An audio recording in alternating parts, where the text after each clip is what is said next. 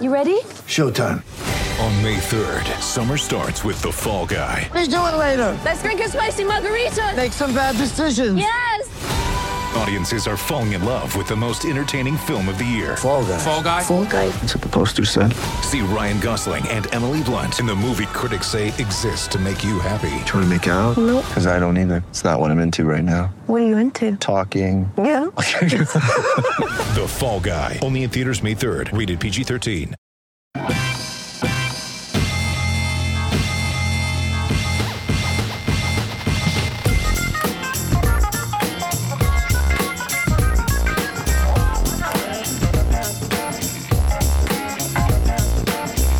Welcome, everyone. You're listening to the RB1: a fantasy football podcast brought to you by FakeTeams.com. I am your host, Pete Rogers, joined as always by J.E. Barnett. That's right, name change, as well as special guest Clark Barnes. How you guys doing? It's a great day here in Wisconsin, so we're doing all right. So we're finally, after we have learned that this podcast is most certainly not brought to you by Skype, because yet again, we've had difficulties with them. So we apologize if there's any kind of audio deficiencies. We're trying out the Google Hangout option, so we'll see how that works out. Just for the record, Pete, I do not apologize for any audio hangups. Perfect. At least that's on the record. I, as the host, have to make sure on the outset that I take all the blame. I'm the quarterback. And you guys can go ahead and have an enjoyment throughout that. Clearly, I'm the prima donna receiver, so I'll just kind of hang along, looking out for my own stats. Naturally. That's what I assume. I'm the Eli Manning, and you guys are my Brandon Marshall, Odell Beckham. In intermediate school, they said I was going to play offensive line, and so I quit. So just keep that in mind. I played line all the way.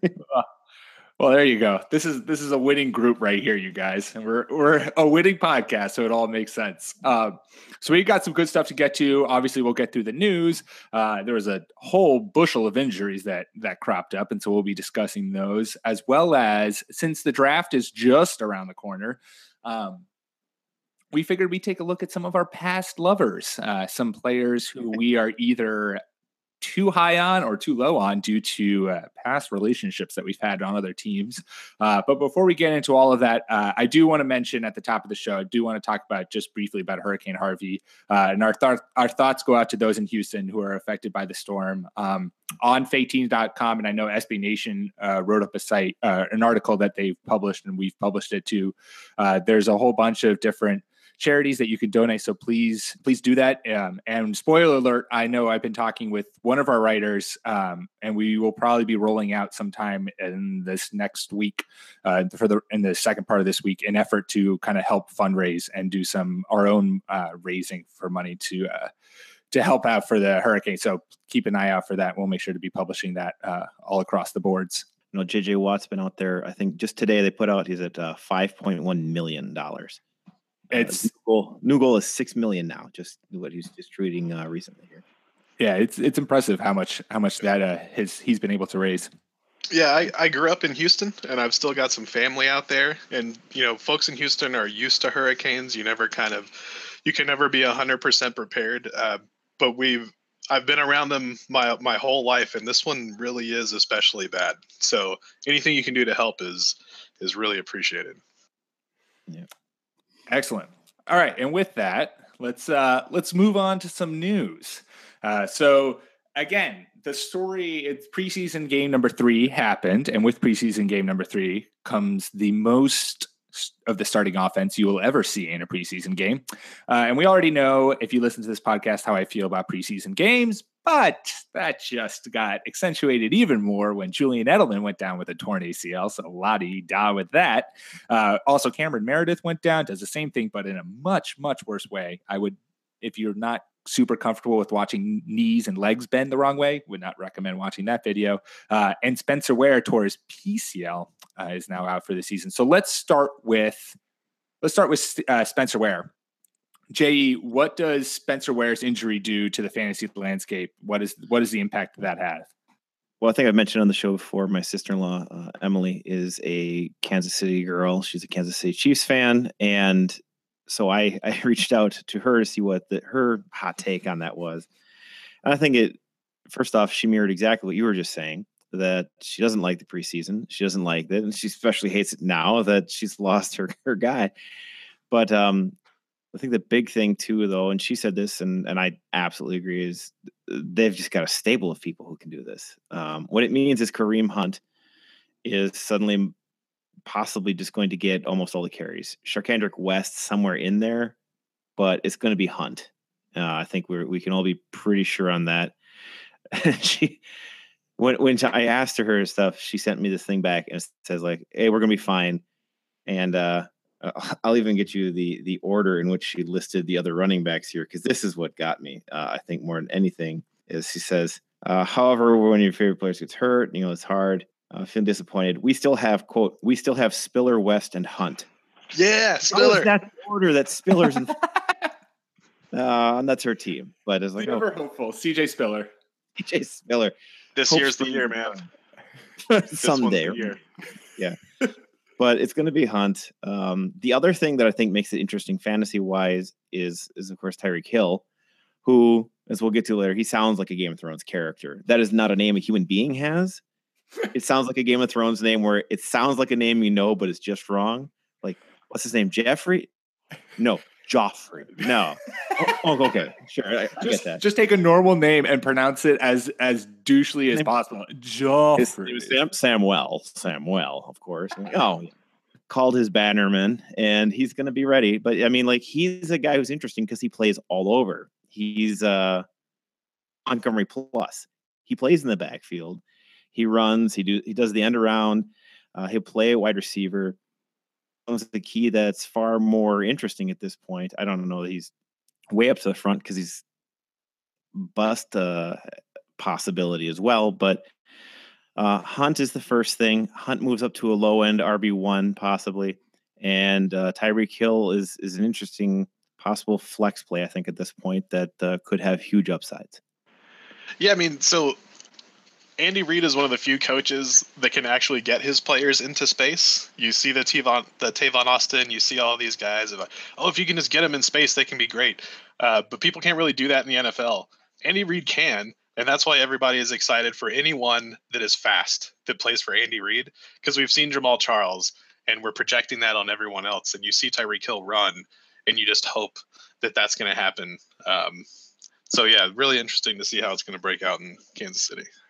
And as you would expect, Kareem Hunt is currently just rocketing up draft boards, and I think I wrote an article yesterday just kind of breaking down what his impact could be and what he could be in fantasy. And I, at the end, posted a poll just looking at comparing him to the other kind of top 4 rookie running backs coming into the league, Fournette, McCaffrey, Mixon, and Cook. And I was just saying, like, where do you think Hunt will rank among those guys in total fantasy points? And I was amazed to see that most everyone, like by a large margin, was thinking that he was going to be the best fantasy rookie running back, which I said in the article, like, he might stumble into the best position out of all of them. I mean, Kansas City likes to run the football. They've got at least a decent offensive line, which is more than either Jacksonville or Minnesota can say. And then in Carolina, McCaffrey's got to battle. Well, both Carolina and Cincinnati, both of those guys have other running backs in front of them who they're going to need to kind of share touches with. And so I do think, like, Kareem Hunt has the opportunity to quickly become a rise to fantasy stardom. Clark, give me your thoughts, and I know that there will be plenty of thoughts because there is no offense in the NFL that is ripe with fantasy talent than the Chicago Bears. What does Cameron Meredith do? In that sense? Yeah, so I've been pretty excited about Cameron Meredith. He was a great value, kind of going a little bit later than he should. Kind of the only guy that you wanted in the Chicago pass offense. And so pull back the curtain a little bit. Before the show, we each got assigned a person. I was like, okay, Cam Meredith. All right, well, I kind of not really interested in the Bears, but I'm missing something. So let me pull up their depth chart. And it wasn't me. It's the Bears. They're terrible. There's nobody on the Bears. I mean, maybe Jordan Howard, if he can do it again. I think he's a fine mid-second round pick, but everyone else is going in the 13th round. I mean, Kevin White's like 12, 13, so I'm never going to bag on somebody for their 13th round pick, but just don't. I mean, if you want to make Brock Osweiler look athletic, watch some Mike Glennon tape. So just don't. Good. It's sadly losing Karen Meredith. I mean, it just means now the defenses are just going to put even 10 in the box and just like, we're going to play no safeties. We're going to cover 0 and just beat us, Mike Glennon. And sadly, Mike Glennon won't be able to do that. So I drafted Jordan Howard in one of my leagues, and I'm a little worried about him right now. There's a,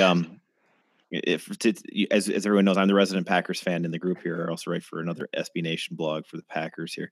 But way back when Ditka was still coaching, they had the replay game.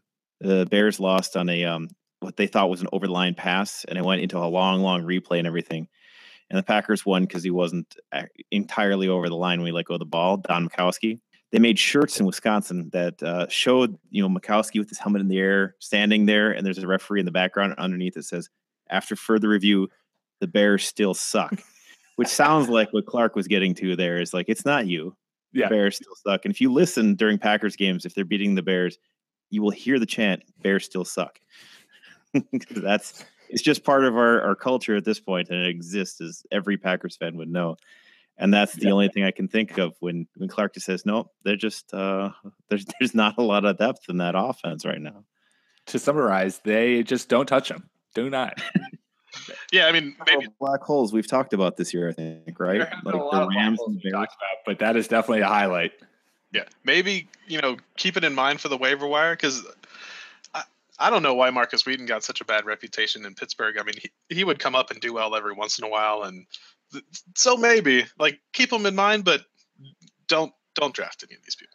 Kendall Wright's the name that everybody wants to talk about, though, as the new guy who's entered in there in terms of the depth, at least. I don't know what you think. You've discounted him without mentioning him, at least. Right. No, that was on purpose. Kendall wrong. Yeah, I'm going to go ahead and do that bad pun. Wow. There'll be plenty of that all night, guys. Yeah, puns are great. There it is.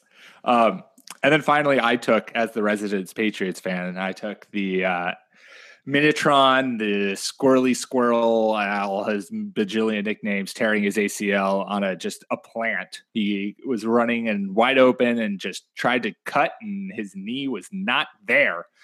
So obviously I am at first off devastated, because Julian Edelman is the life of this team and the heart of the Patriots. But if there was ever a year that I could feel confident in him missing a year, it's this one, because the Patriots are just flushed with offensive talent. I mean, you already brought in Brandon Cooks, who, and this is like one of my favorite stats in the entire world. In the last 3 years, the 3 most productive wide receivers have been Brandon Cooks, Antonio Brown, and Odell Beckham. So I'm okay with that transition.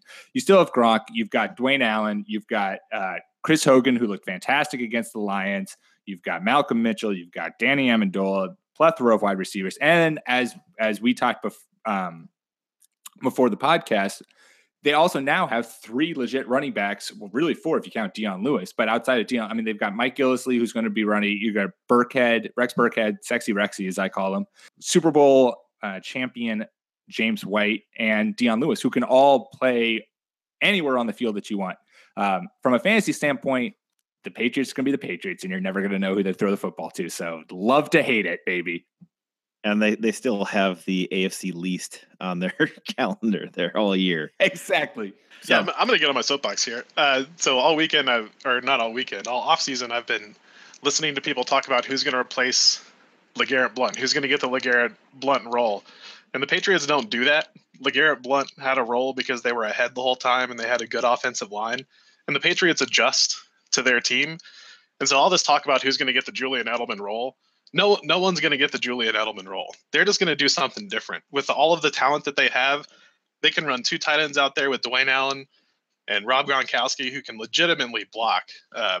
That's 7 guys blocking for 4 really good running backs. Dion Lewis, my favorite, who I think is going to actually start and play the most snaps this year if he can hold up.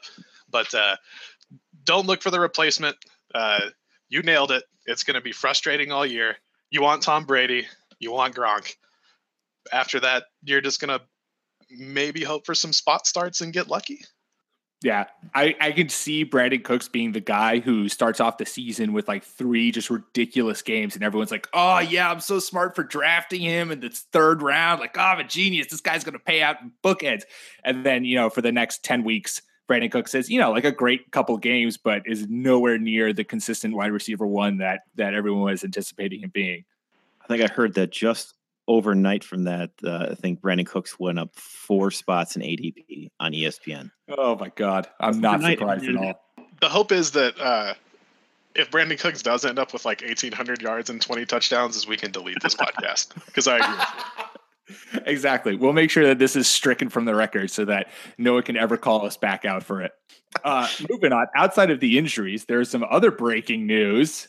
We talked about it last week, but the biggest thing that's ever happened in the world, the Cleveland Browns have a quarterback of the future. What?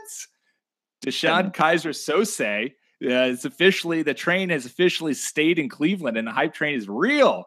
And the biggest thing that I was watching from him in that preseason, the 3rd week of preseason game, was his connection with Corey Coleman, who I have had in multiple lists as a very potential underrated sleeper. They were looking in sync and on the same page. One of the best alliteratively named wide receivers, if you ask me. I love it. I think if the two of them get on the same page, that's prime for the making. He's the more electric player on that team. He's the interesting guy you want to see. And I wanted to see him do it last year, because it would have really helped if he'd have done it last year for me. No, I don't care about the other teams. But kind of interesting, which now goes away, is that the best slant route receiver in terms of like catch percentage and everything last year, and Kessler was the best slant passer in the NFL last year. And you're like, oh my gosh, if Kessler's starting, super valuable, at least in a PPR format. But now, Corey Coleman's the guy you still really wanted. I think in the long run, he's the better player. And Kaiser, in terms of the fantasy value you get from a quarterback, he's only really valuable in a 2-quarterback league or super deep leagues, like or something like that. He at least has some value there because he can run. Right. Line in front of him. He was making the play he made in the preseason game last week. I was all for, where he kind of scrambled out of the pocket and like just chucked a nice, beautiful bomb down to Corey.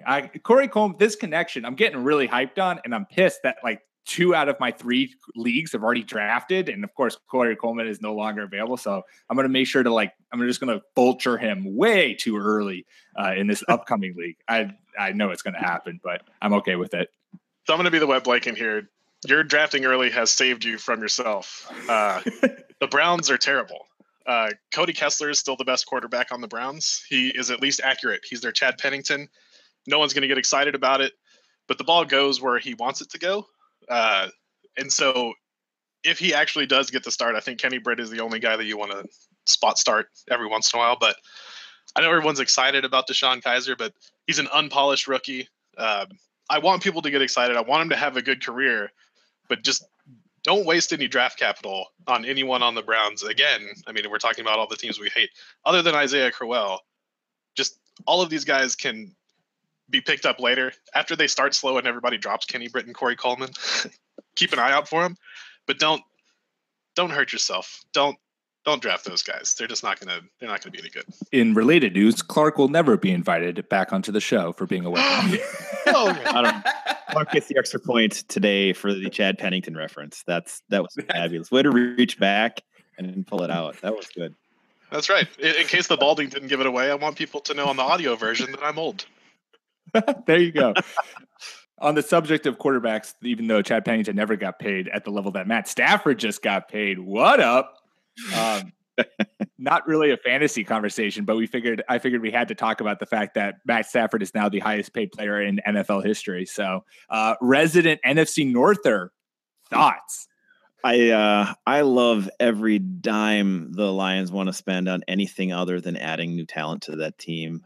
Matthew Stafford has 1 Pro Bowl in 8 seasons, 1 Pro Bowl, and they're 0-3. He, at one point, receiver that we've seen in a generation, and has never won a playoff game. And has not only that, he has never won the division. I'm fine with it. He is a tier 2 quarterback who's great on fantasy because he's going to put up numbers against teams that are bad. And he's going to lose against teams. The record I saw today was like ridiculous on him. Maybe it was yesterday. 5-46 against winning teams. Yeah. 5-46 against winning teams. He just eats up on bad teams, and there's enough of them around that he's going to do something on that. So yeah, fantasy wise, he's great. We talk about it. He's got the leverage apparently. Shocker. Kirk Cousins leverage go. Because Kirk Cousins has been asking for a long-term deal like this, or maybe less than this, and they haven't offered him anything close to this. He's a younger Matt Stafford. He's going to get you yards and points. He hasn't won yet, but he's younger. I think he's a better player in the long run here. He just hasn't had the time to screw up as much as Stafford. But, I mean, he definitely could be something different than that. I'd rather pay for that than, pay for halfway through Matthew Stafford's career. Kirk is just waiting for his payday in San Francisco. That's right. It will be in San Francisco. We've agreed on this. Oh, yeah. That's happening. We'll see that next. I think you have to pay a starting quarterback that's in the top half of starting quarterbacks that money. And it seems a little outrageous each time this happens. They're like, oh, Derek Carr is now the highest paid quarterback. It's like, well, it's just because he got his contract the latest. And I think that's what we're seeing here with Matthew Stafford too. And you can't let him go. What are you going to do? Like, what are you going to be the Browns? And I mean, yeah, you look at like, what are you going to do? Right. You look at like the bottom half of the league, and the bottom half of the league is there because they don't have a franchise quarterback. Even if he's average amongst franchise quarterbacks, you still pay whatever you need to keep him, because a quarterbackless team is a team that's just going to suck. Like there's nothing there. And for me personally, I mean, the amount of like you get your checks, Matt Stafford. If you can get $27 million a year, go get yourself $27 million a year. Power to you. David freaking Price is making $31 million a year. So I'm all right with that. With NFL players starting to make actual money. There's one thing I did want to add is also that I think in terms of percentage of the salary cap, he's still behind Flacco. God, the Ravens. Yeah, I mean, like the contract, you forget that the salary cap goes up, which is why he's the highest paid, but right, salary cap's gone up. So that's the other part of it. Anyhow, it's not really fantasy, but it's interesting. So yeah, and we'll quickly touch on, before we get into our past lovers and get actual to fantasy conversation, we're going to quickly, for those who really, really, really love their defense and special teams, or if they're in one of those leagues that draft defensive players, even though, well, no, none of these guys you'd really draft. Packers signed Ahmad Brooks, and the Steelers signed Joe Hayden, which is perfect for the Steelers because just like the Steelers, Joe Hayden can't cover Chris Hogan either in the AFC Championship game. So there you go. Yeah, it's just interesting. It's not big money on either of these particularly. Brooks is only like 3.5 guaranteed, and there's like $5 million total with incentives. He's gonna be a rotational guy. He's gonna come in behind Perry and Matthews. Packers were very good at pass rush last year. The problem they had is that they had so many injuries in the backfield. It makes that the sack numbers should stay stable. He's going to take on that the Peppers role and step in there, do some additional pass rush, and step in for when Perry and Matthews do get injured. They're also waiting for Vince Beagle to come back from his foot injury at the time. So it gives them a good depth that'll help keep the sack numbers up for your defense. And in terms of Hayden, save him some yards. He doesn't need to be amazing. They do need some help on that back end, someone on that defense. They give up yards. And the other thing is they do have an offense that gets some points. So cutting down on the yards that they're giving up is important, especially since they're going to get passed on. So the little bits there for your defense special teams. Yeah, for those who are really about the defense. Yeah, just going on the football perspective, I mean, two teams pick up two dudes who will help a little. The Steelers are not very good in the secondary. They get a good secondary guy. Packers need linebacker help. They get linebacker help. It's not a sea change for either team, but good moves for both teams. Yeah, no, in an actual football perspective, there's very solid moves. And you kind of saw the writing on the wall for Joe Hayden to the Steelers immediately once he was released by the Browns. There was all kinds of chats going about there between them. So yeah, I mean, solid signings at this point in the offseason for both teams, but from a fantasy, it doesn't change the dial at all. So now that we've sufficiently covered the news, and we're now going to get on to our past lovers, and maybe we'll come up with some really smooth jazz for the background of this when we actually release the podcast to get you guys in the mood. It's very easy to struggle separating the past from the present when it comes to drafting your fantasy team. And sometimes you're really high on a guy because he was great for you on a past team, and sometimes they've scored you so many times you just don't even want to touch them. For me, that is Todd Gurley. He was crushing last year.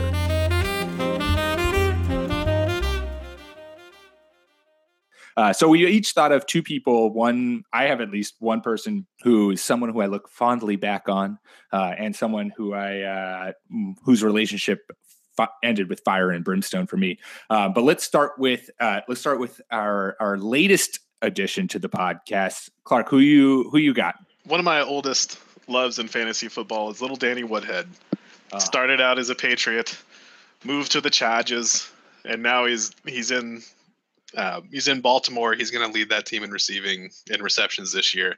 I always draft him too early, and every year that he doesn't get hurt, it pays off and I look like a genius. And every year that little Danny Woodhead gets beaten up by the likes of Vontaze Burfict or other giant men who play linebacker, I look like I don't know what I'm doing.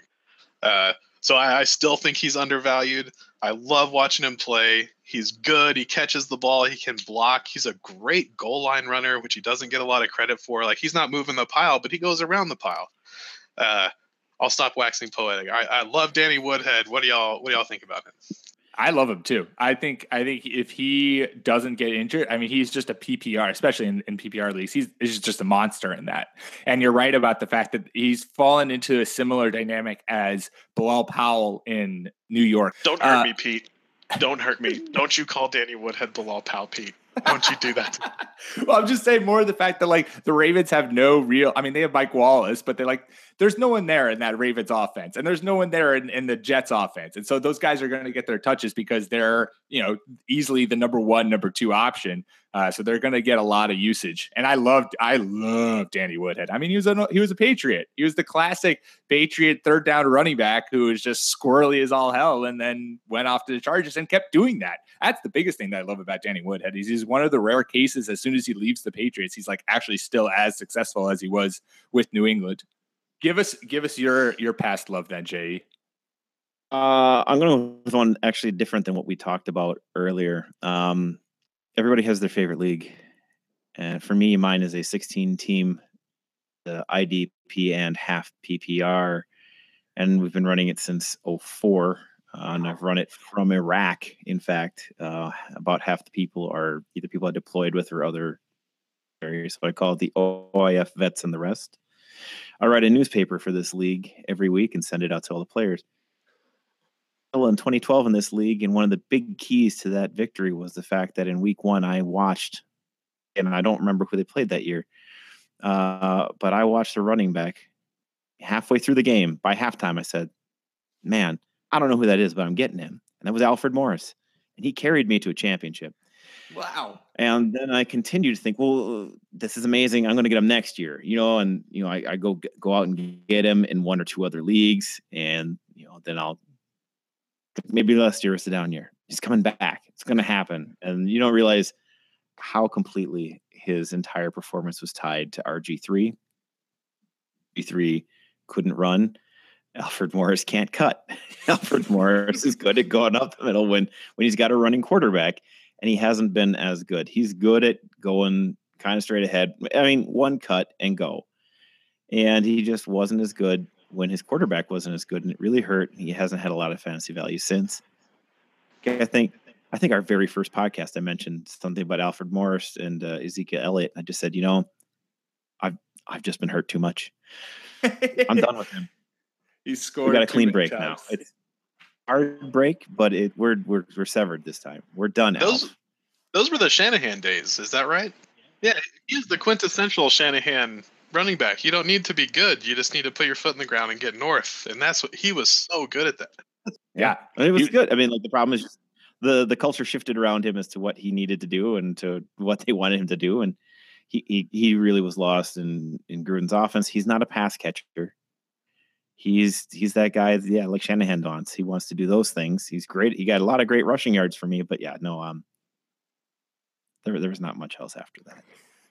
I can't know. remember if it was like Needed love. I can't remember what TV show it was, but it was some kind of like Inside the NFL or some kind of story. And Alfred Morris had his big year, and they showed him and some of his teammates busting his chops because he was driving like a 1992 Accord, and everybody's making fun of him because it's like, man, you just rushed for 1,400 yards, yeah, and you're driving a 92 Accord, man. You need to go get you a fancy car. And he was very humble. He's like, man, I just had one good year. I'm not going to get too excited. You know, you always got to stay humble. And man, what a wise man. Because after that year, He needed to stay humble. He should have gotten the car. You need to Capitalize every now on and your then. skill. when you're dealing with somebody who played for a team called the Owls. I do want to say. Trust them. I do want to say that it's a bummer that we're not so amazing and so good at our jobs that we have our own TV show, because watching J.E.'s face talking about Alfred Morris just crestfallen, just thinking back on the memories and the hard times he's had with him. Yeah, like if you run a drama department and you want to show like what sad looks like, we have provided that clip for you tonight. Just think Alfred Morris's fantasy performance over the last 3 years. So everybody needs to get out there and need to follow us enough that we get a video going on this and can put that feed out there for everybody. There you go. That's now on you, the listeners. You, the listeners, are going to be the crowdsourcing that's going to get this show on the road. I'll stay with JE, and I'll do someone whose love has scorned me to the point where I am just not touching them. And it's only been 1 year, and I'm sure that I will live to regret this scorn.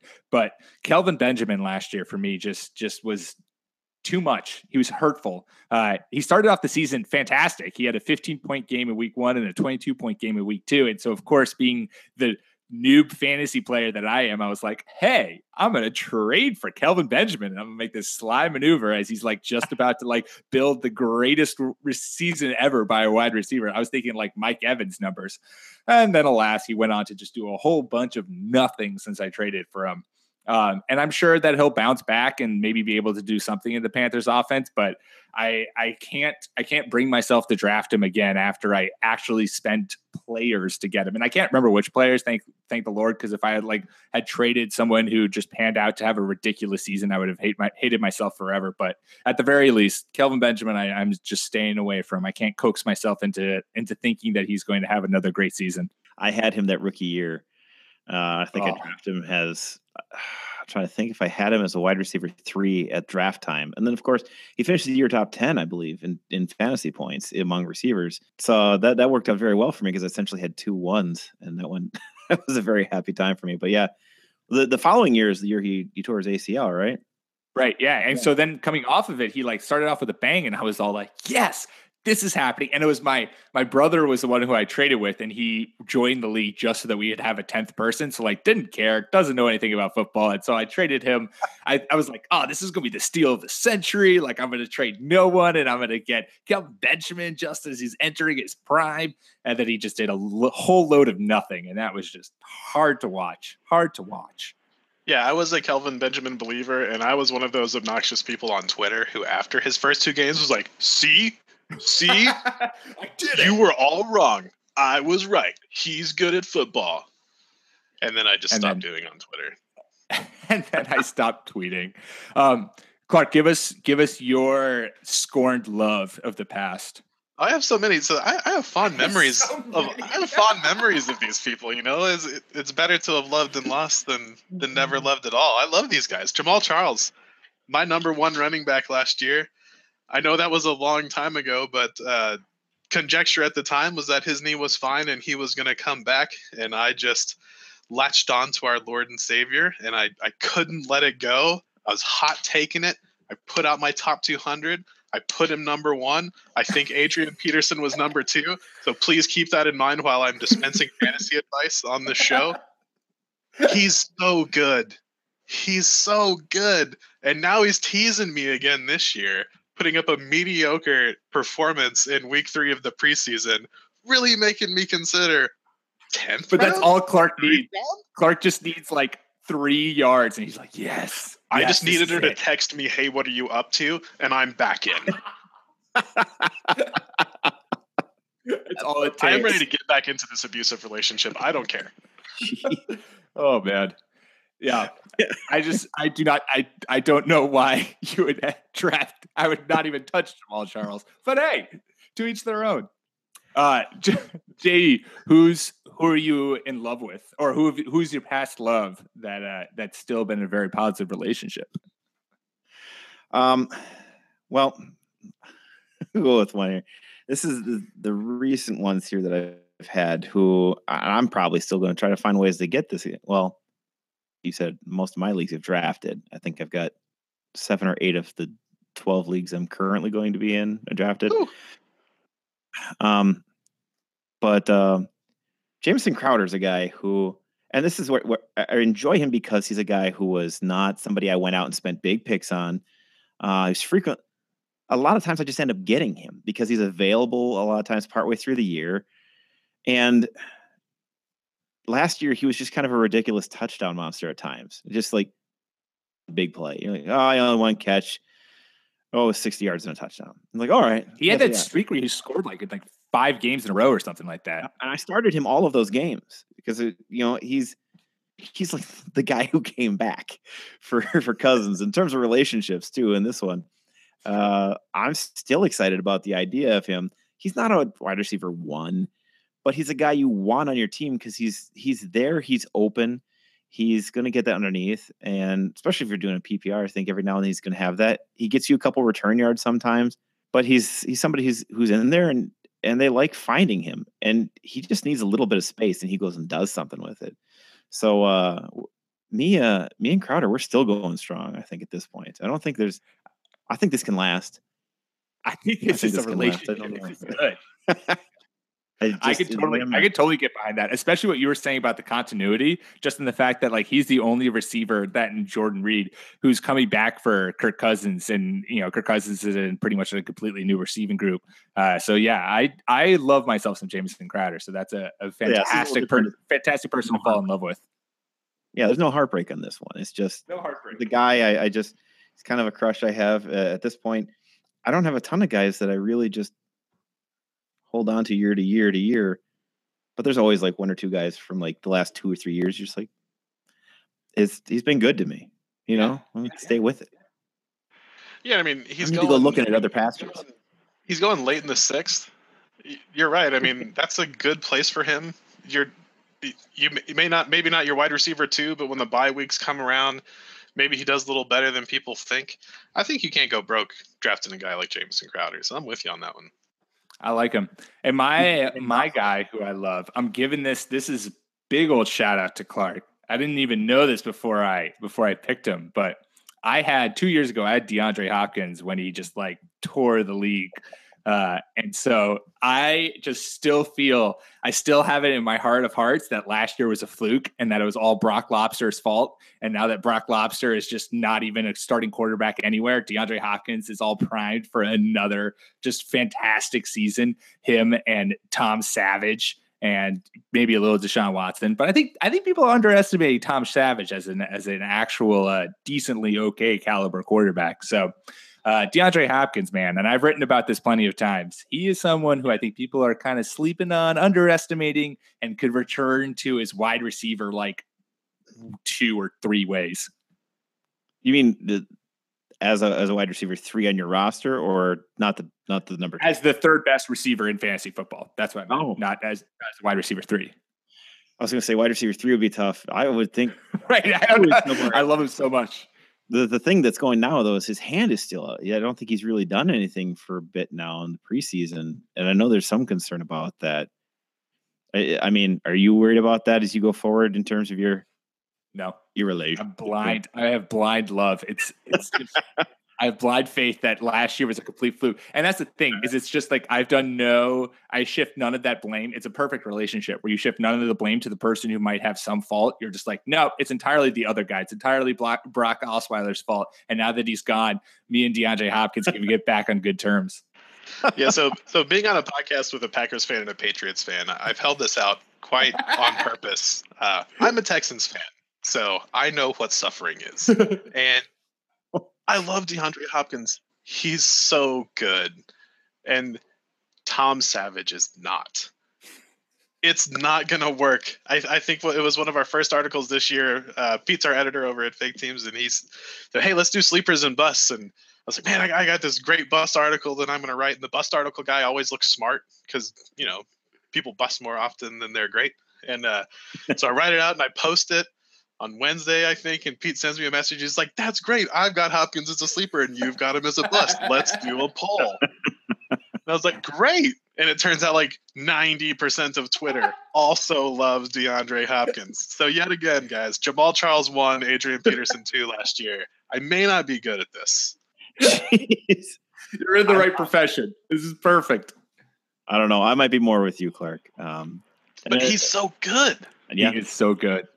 And that's the thing. Closure here. The Texans are my favorite AFC team just because JJ Watt is my man crush. I was at UW Law School while he was playing. I used to watch him run off the field. It was just one of the most amazing things I've ever seen on a football field. Again, we need to have a TV show so you can watch J.E.'s face light up at talking about his man crush. I love that guy. Oh, it's from Pewaukee, Wisconsin. There's so much that you guys are missing for not having visuals. It's really upsetting me. I'm a very visual person, especially my facial features. I emote. There it is. That's where it is. Excellent. Does anyone have any final thoughts before we maybe dabble into a third and final topic before we wrap this sucker up? I have one more, and as our resident Patriots fan, you'll like this. I love Dion Lewis, man. I love it. I know that backfield's going to frustrate us all year, and I know we're never going to know who's going to have a good game, but he's good. He's so good, and I think the Patriots find a way to utilize good players. And I think that Dion Lewis and James White are really the guys that are going to benefit from Edelman's targets. You're never going to know when, so good luck. But Dion Lewis is so good. He got the start in the third preseason game against Detroit. He looked good in between the 20s. He was clearly the back that they were using. And I know, of all teams to look at what they did in the preseason and not take any stock in it at all, the Patriots are the one. But I'll have him in every league this year. I love you, Dion. People forget he's also another guy who, given last year, like he tore his ACL 2 years ago, and then last year was recovering from that. Everyone everywhere says it takes 2 years, or it takes 1 full year after the ACL surgery to like fully recover and fully be yourself again, especially when you're someone like Dion, whose whole offensive game is built around being shifty and elusive and quick jabs and quick moves. So hopefully a whole nother year for that need to recover, for everything for him to feel comfortable with it.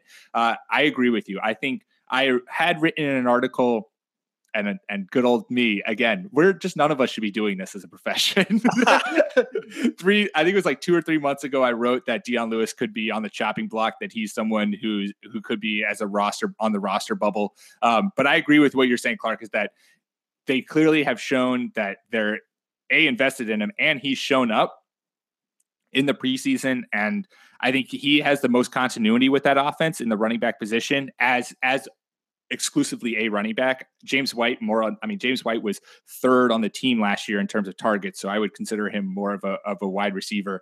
Jonathan's also telling me that is another Wisconsin man, and he is James White. So I would agree that I think Dion Lewis could very easily have that backfield role. And again, whether or not that's going to be on a week-to-week basis or consistent enough for you to reliably start him in fantasy, the answer is no. But it's something to keep in mind. Mike Gillislee is the worst running back on the Patriots roster right now. There it is. Fire take. All right. Finally, we were going to bring on and if you listen to our past episodes, we have the Archmaester himself, Heath Caps. We were going to bring him on to talk the season finale of Game of Thrones. However, as we were recording this, it is almost 11 East Coast, and Heath is an old man with kids. And so he told me he's going to bed. But we'll still chat a little Game of Thrones because, why not? We'll just give us our little quick thoughts about the future of Westeros. So before we get into anything, in your the fantasy points, who had the most points at the end of this? I didn't get involved in the. So we haven't totaled everything. But I can tell you the best performance was Heath And again, before we get into it, spoilers, obviously, spoil. We are going to spoil the entire show for everyone. We've had days to get past the spoilers. Yes, exactly. You're like, Yes. We've given you plenty of time. From all of the world if you can't get Game of Thrones spoilers on Thursday. Yeah. But so the best day that anyone had, the best week that anyone had was Heath when the Night King killed the dragon. That was like 400 points he scored because killing a dragon is 200 points. So he raked in the points there. I think it was a pretty close contention though between Heath and my fiance Becca throughout the entire thing. Both of them all fluctuated between 1 or 2. Like a regular fantasy league, did your fiance pick this? Like, I want to pick the color of the dragon, or like I need to pick that guy. I like his outfit. Oh, she watched it. She's watched and read all the books. She knows her stuff, and so she was like, "Oh, you know what? Like last episode, she's like, you know what? I just have this feeling that Sansa's about to do some ridiculous stuff. Like things about to go down at Winterfell, and it's all going to be because of Sansa." So she picked her, and I was like, I can't complain with that pick because Sansa made some things happen. Does Sansa just get the assist on that kill? So originally I was going to give her just the assist, and then Arya verbatim is basically like, "You were the one who killed him. I was just the executioner." And I was like, "Damn it! If Arya is the one who like calls out the kill, then I can't argue with Arya." So yeah, Sansa gets points for the kill. Totally going against their own dad there, though. Right. The executioner, the one who declares the kill, should be the one who is the executioner. Right. But you got to have Arya do a dope little like spin move right through the neck. And he's gonna wear his face. Come on, that's totally. That's totally gonna happen. Except for being Littlefinger doesn't let you sneak into places. Suddenly he just appears and everyone's like, "Oh, what's up? What's up, Littlefinger? Here, come over here. We got a bunch of secrets to tell you." Totally inconspicuous. I know you're not going to share any what you hear with anyone because you're such a trustworthy guy. Quickly before we wrap it up, what are both of your feelings for the future of Westeros? Do you think that, like what most people on the internet said after watching Jon and Dany finally consummate their relationship, but then also in turn discovering that they are thus related and that Jon is the heir to the throne, do you see this relationship ending in chaos and destruction and all of Westeros crumbling to its knees? Or do you see Jon being like, you know what? I'm going to pass this on. We're all cool. I feel like everything's going to be fine. Cool. People are just going to talk it out.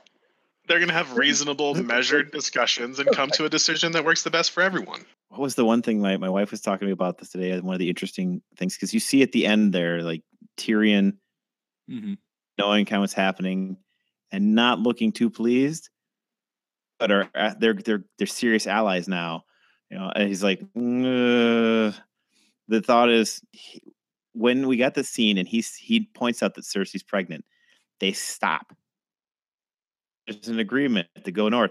Something else happened there. Promise that somehow her child will be on the throne as part of the agreement. Interesting. She's going to immediately violate, which she has already immediately violated. Already violated that. In league with that somewhere. Interesting. I thought it was just because Tyrion is now worried that he's already seen some of his sway over Daenerys slipping to Jon. And so now he's worried that he's going to have to compete for Daenerys, like to guide Daenerys with Jon. And he's not so sure he likes that because he knows her better than Jon, et cetera, et cetera, et cetera. And that they're just like young, crazed, hormonal kids. And she's got 2 dragons. I would like a third smaller dragon to be discovered so that Peter Dinklage can get on it. That's what I would really like to see in season 9. What are we going into now? Season 13? 8? Season 7. Okay. What we need to discuss is, are all the dragons male? It's a good question. They're all named for men, so we don't like to put labels on it. Yeah. They're just But how are we going to get more dragons? You can't bring them back out of extinction and mythology just to have them just die of old age. And like, well, that's the cool thing about magic, is magic explains everything. Yeah. How did that happen? Magic. Thanks, son. It's magic. Boom. Yeah. Excellent. Well, as always, it's been a rousing discussion. Hopefully you got something out of this because we clearly all know everything that there is to know about the fantasy football world and Game of Thrones. Make sure to rate, to like, to subscribe, to do all of those good things. We're on iTunes. Give us stars because we're still waiting for everyone to rate us and give us lots of stars. Find us on Twitter at RB1 Podcast and make sure to follow us. You can follow me at Pete M. Rogers. You can follow JE at JBarn54. And you can follow Clark at Clark, you're what? NFL Clark? Yeah, and draft Jordy Nelson. You won't regret it. I love you, Jordy. And draft Jordy Nelson. You won't forget it. Jordy Nelson in the last, again, I think it's the last 3 years, has had over 83 receptions, over 1,300 yards, and over 8 touchdowns every single year. So hard to say no to him. He's very good. He's pretty decent. The other thing I do want to point out too, we've just started this. I think we have the post up now at this point. We are doing a fantasy football league through the site, the Fake Teams Fake League. And we're sending out invites. We have, I believe it's 5 of our writers joined on to do this. Is it 5 or 6? No, I'm sorry. We had a few more on this one.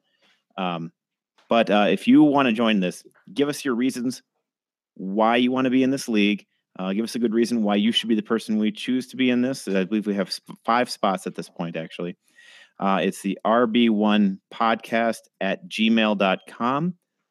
I will go through those and try to pick out some of the best answers. Maybe we can get you on a podcast during the year as to what we're doing or how you're doing or how you beat us or something along those lines. But RB1 podcast at gmail.com. Send us your reasons why you need to be in this league. We'll send out the invites. I'm the commissioner in that league. It is a 12-team ESPN standard scoring, standard roster league, non-PPR. So if you have any interest in doing that or fighting against our writers here, go ahead, send that email in and let us know. Your reason could exclusively be I want to draft Kelvin Benjamin and make Pete watch as he destroys everyone. That is a valid reason. As always, you guys, thank you, JE. Thank you, Clark, for coming on. And we will talk to you guys next week.